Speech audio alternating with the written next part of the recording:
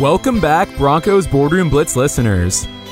Thank you once again for tuning in to this podcast, which caters to aspiring sports business professionals everywhere.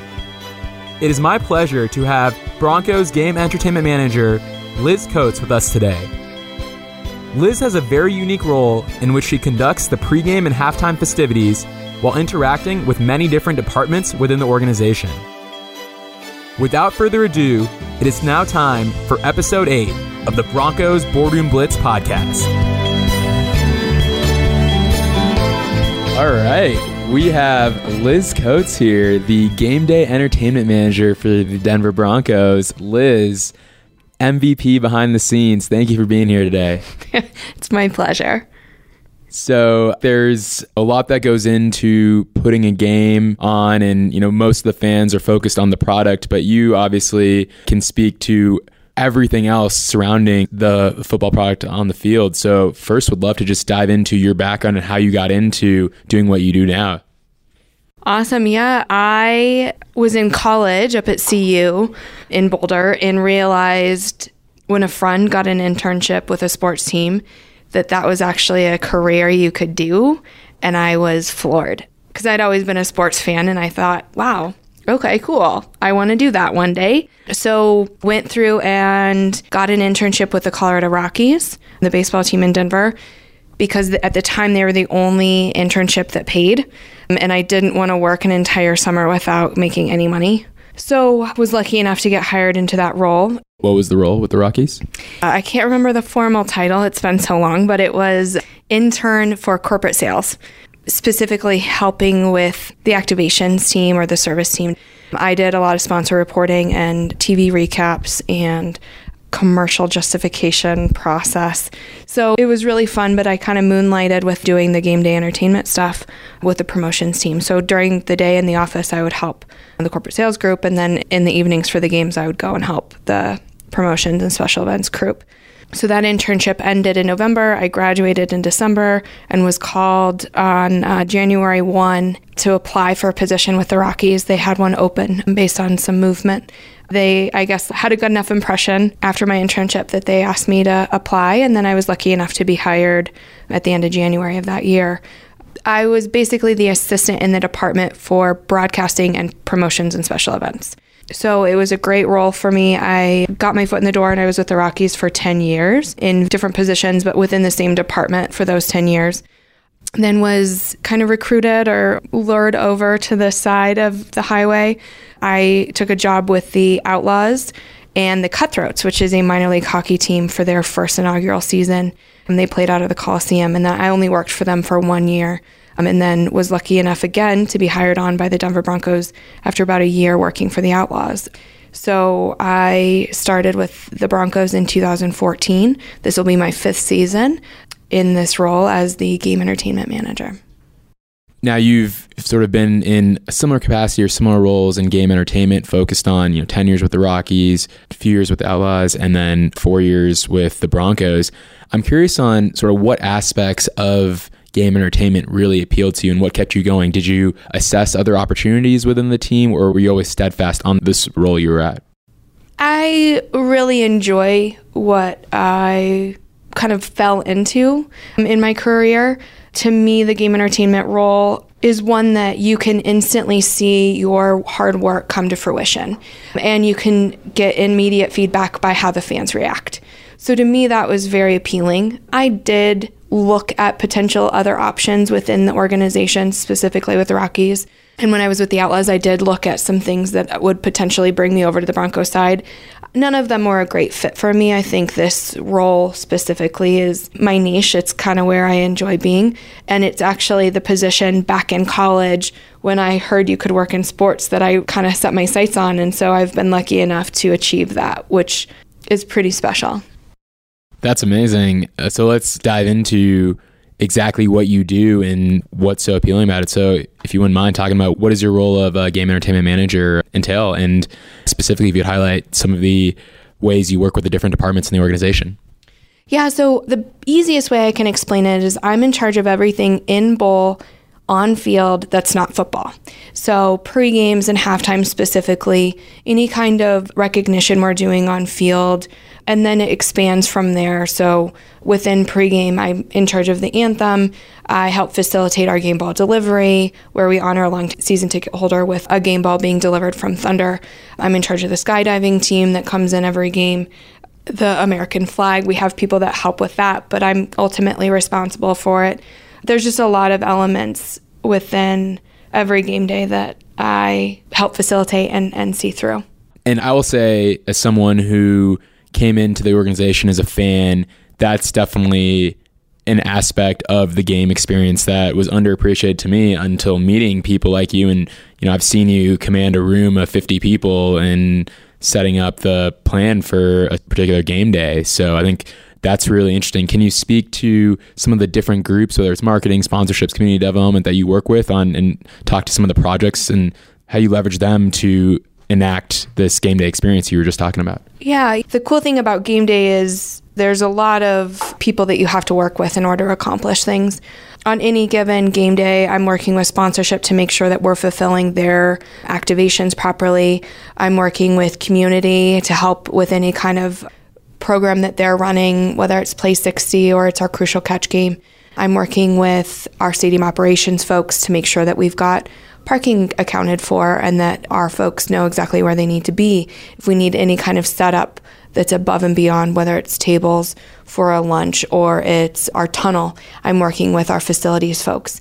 I work with a lot of different people around the stadium in order to fulfill this. It's not a one-person show, right? That's a big thing about sports in general, is you really have to build relationships both internally and externally in order to accomplish something as big as an NFL game, regardless of who you are. No question. And building off that, from my perspective, one of your biggest skills is your social capacity and your ability to make connections with so many different people in the organization. And quite frankly, unless you were able to do that and unless you had the skill, you would not be successful when it came to game day. So I'm curious on if you could speak to how you go about maneuvering through those social dynamics of working in a sports business, and sort of like what are some key either traits that you think you have that have allowed you to do that, or some advice that you have for people trying to build those traits. I think in all businesses, but specifically in sports, relationships are key. And for me, this is cheesy, but you kind of have to go back to the golden rule in that you treat people the way you want to be treated. And frankly, I get really annoyed when people come to me with last minute requests or catch you off guard. So that's kind of my number one goal in my relationships with people internally, is to make sure that I'm not doing the same thing to people. So I try to communicate well in advance. I try to make sure that something is on everyone's radar that it needs to be on, so that no one's being caught off guard by something that we're doing on a game day or in advance of a game day, because it's a lot easier to have people react and be on your side and want to help you when you've communicated effectively. And it really comes down to communication, kindness, and respect. And if you can respect what other people's job is and what they need to accomplish outside of what you're asking them to do, like, it goes a long way with people. That empathy of kind of understanding what they need to accomplish as well and what their job entails. Absolutely. Switching gears a bit, can you compare and contrast kind of three unique experiences with the Rockies, the Outlaws, and the Broncos? Is the Broncos simply doing the same thing but on a larger scale, or how would you go about analyzing the different dynamics of being a game entertainment manager for those three organizations? It's hard to compare, although all of them have a little bit of similarities. You know, every sport's different. Every team is different within that sport. There's different cultures. There's different expectations. In baseball, you have 81 home games. Your biggest game is opening day, unless you make playoffs, and then obviously playoffs become that. And opening day is a holiday in baseball. I mean, it's the city shuts down. It's a big deal, and the pomp and circumstance surrounding opening day is really, really important. And there's a lot of eyes watching. So opening day is kind of the first one out of the gate, and then you have 80 more after that you have to do, and you have to get through it. But to me, baseball is like a marathon, right? So you kind of have to pace yourself.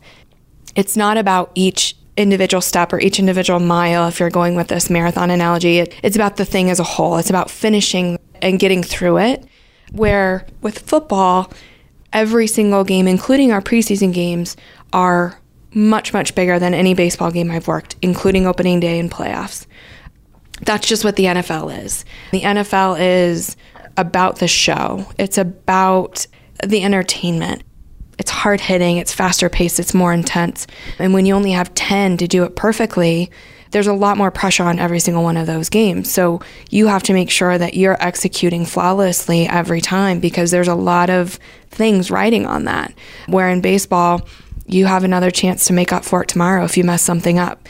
So it's a very different scenario. You can't really compare the two, although there is a lot of similarities in that you always have to have an anthem singer. You always have to have some kind of backup in case that person doesn't show up. You always need your color guard. Like, there's some elements that are always the same. There's going to be eyes on, there's going to be expectations, but they're very different. To your point, the spectacle, the pressure, it's something that is probably unmatched in football compared to any other sport you can be in. And then obviously you tie in all the money involved in a single game and adds another degree. Even in your 4 years with the Broncos, what are some of the key changes you've seen in sort of how you approach game day entertainment? Like, has that evolved in terms of the types of things you're focused on? Obviously, like you mentioned, the national anthem's always been a staple, but just in terms of the different forms of entertainment, either pre, during halftime, or post-game, how has that sort of evolved since you've been here with the Broncos? You know, it's interesting because the Broncos we're a team that has been around a long time.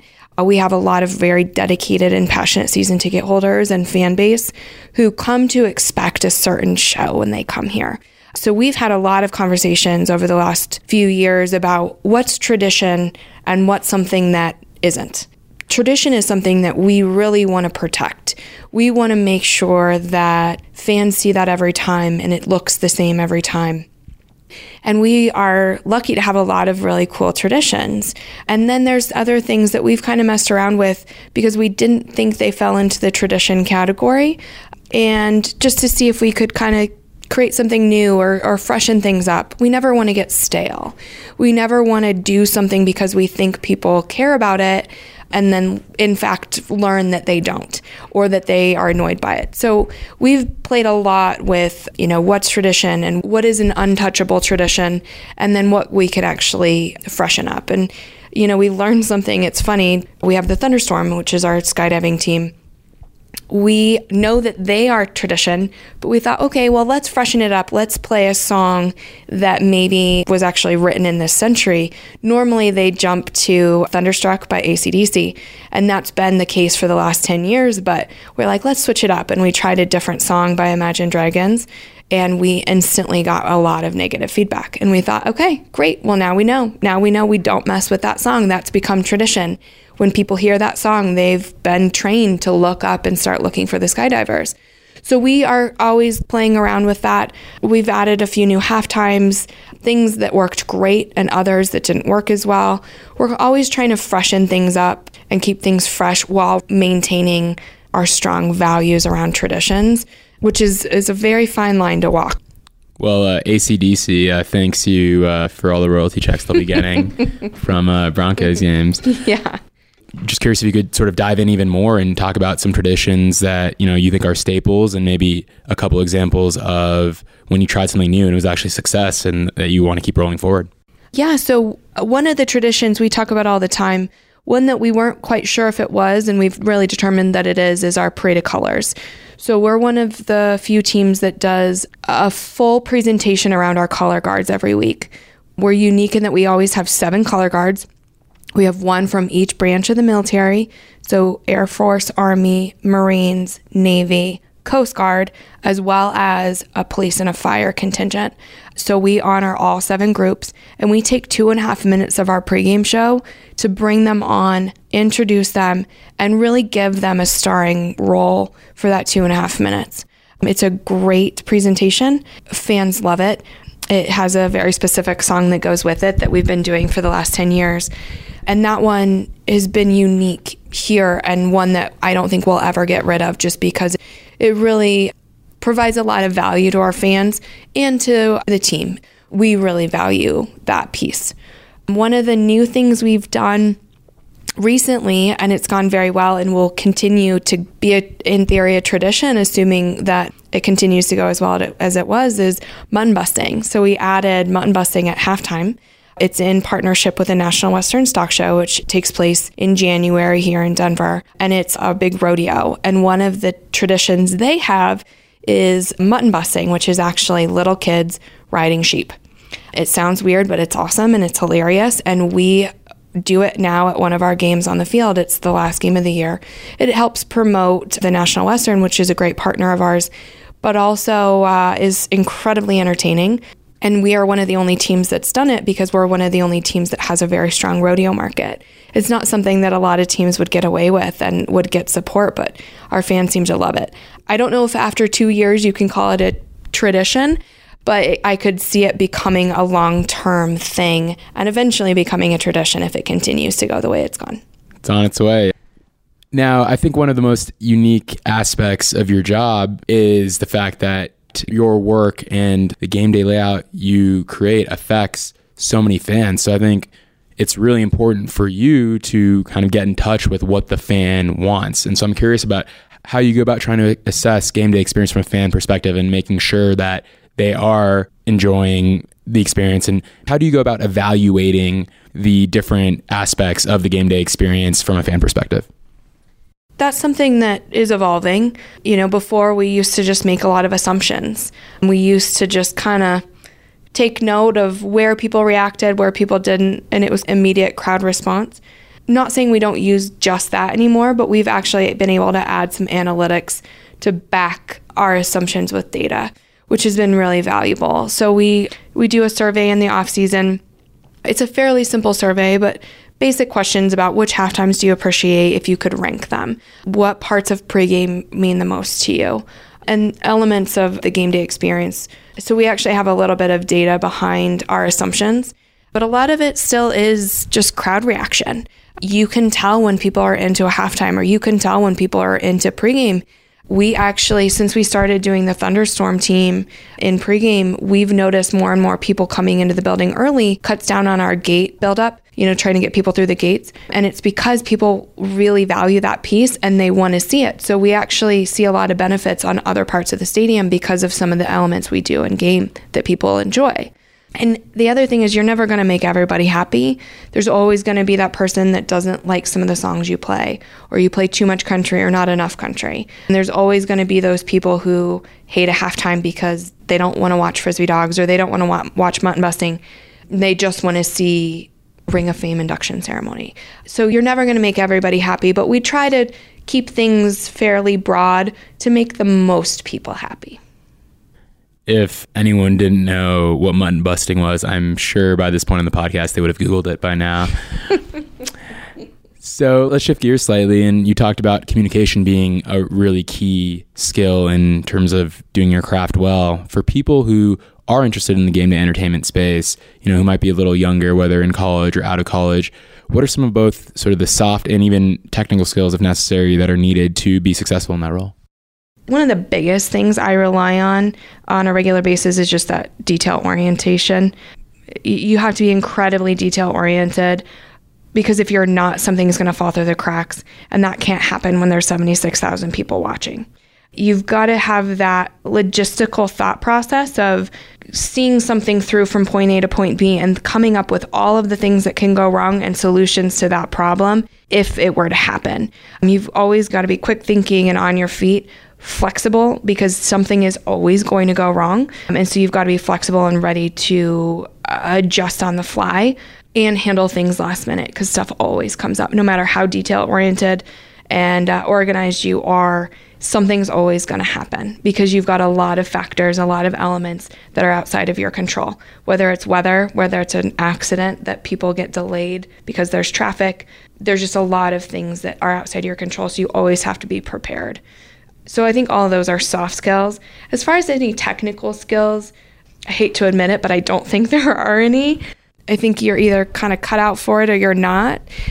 A lot of the technical skills that come from it, you learn on the job, whether it's scripting software or it's proper ways to communicate. All of that kind of comes on the job. being detail-oriented, organized, strong communication skills, all of those are things that are absolutely necessary in order to consider this path. And is that something that you think can be developed, or is it, to your point, is it just something that's innate? Like if someone was sort of, hey, I'm listening to this podcast, what Liz does sounds interesting, I'm not sure if I'm cut out for it. Like how should someone go about assessing whether that is without actually jumping into it? Is that possible, or is the only way to really experience what you experience is to try and gain an internship in this sort of space and like actually go through and produce some of these game day experiences? I'm sure a lot of these skills could be learned, but I think growing up in high school, college, I was always the person kind of planning the parties, right? I was always the person handling communication of the party or the logistics. At some level, it comes naturally. I would strongly recommend anyone interested in this field gets an internship or some kind of experience doing it, because frankly, it's not for everybody. There's a lot of things that might not appeal to people, and that applies to every position, both in sports and out of sports. And so I would highly recommend before you decide to really go in and make this your career path that you actually get a little bit of experience in it beforehand. There's a lot of people who are very talented at a lot of things and just don't want to do game entertainment, and that's fine. It's not for everybody. Having been in the industry for 15 plus years, one of the themes that has come about throughout these podcasts is the concept of mentorship. So I was wondering if you could cite an anecdote or two where you've been a mentor or you've been on the mentee side and what allowed that relationship to be successful. Yeah, I don't think I'd be where I was if it weren't for the person that hired me at the Rockies. And his name was Alan, and he really kind of took me under his wing, and he was very patient with me. He kind of let me learn, sometimes from messing up, but a lot of times he would prevent me from messing up publicly, which is great. Sports, more than a lot of industries, really are about the relationships you build and getting in with the right people. It's about who you know and the doors that can be opened from that. A lot of it is just sitting and being patient and listening. You can take a lot of classes and you can be one of the smartest people in your school. You can get good grades, but unless you're doing a game day, there's no way to replicate this in a classroom. So if you get that opportunity to get in front of somebody who has some experience, learn, listen, and pick their brain and make sure that you're open to learning, because a lot of this experience is just that. You can't learn it until you experience it. If someone wasn't as receptive to teaching you as Alan was, what would have been your move? Would you have tried to talk to someone else? Would you have kind of kept pushing? Like, how do you go about making sure that you can foster a mentor-mentee relationship that's beneficial to both parties? A lot of it depends on the parties. I think there's a lot of organizations out there who don't spend the time growing and teaching.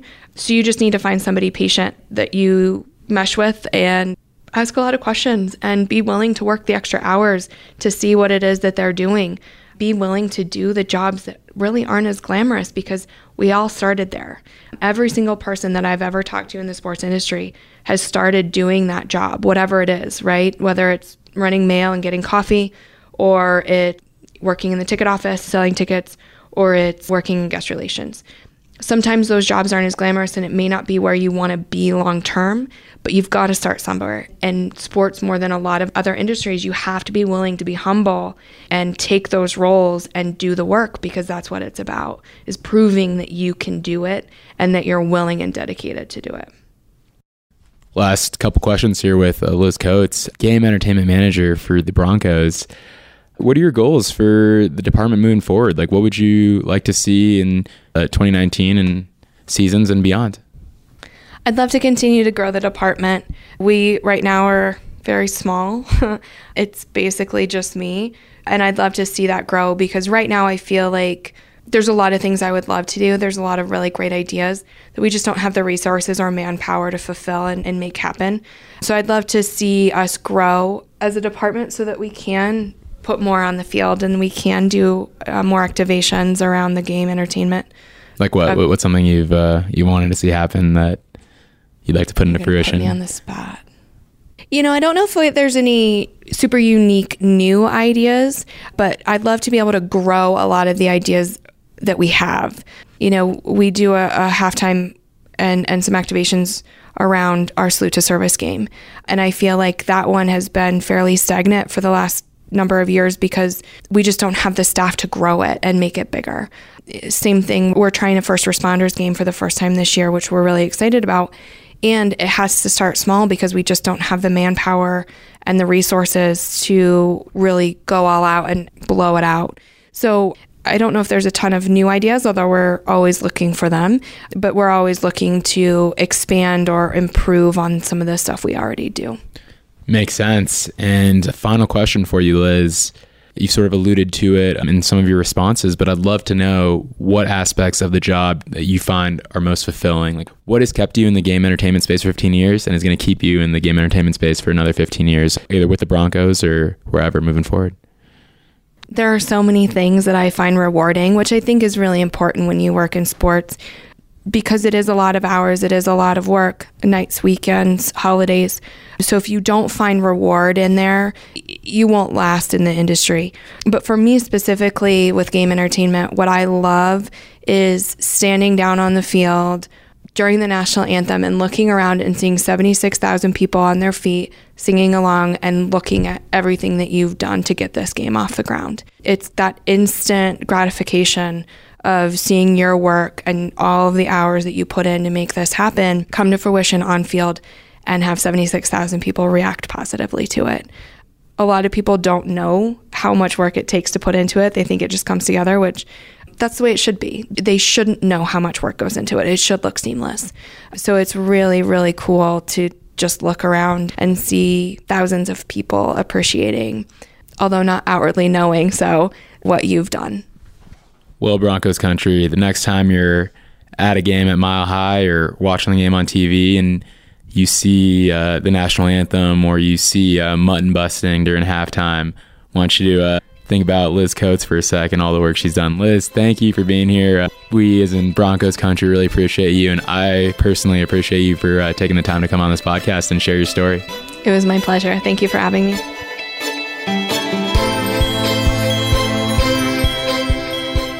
Thank you so much for listening. I hope you have a new appreciation for all the work that goes down behind the scenes in order to create an amazing game day experience for the fans. On deck, in our final episode of this series, we have a man who needs no introduction. Brad Post, the man inside the Miles costume, will discuss his fascinating journey that led him to become the Broncos mascot and give you a behind-the-scenes look into the mascot world. Not very many people do this job, and when you meet other people that do, like there's that commonality that you have, and it's a fraternity, right? It is. You have this common experience that literally so few people in the world can relate to. Yeah, for sure, and it's commonly referred to by us as the fraternity. So, until next time, keep hustling.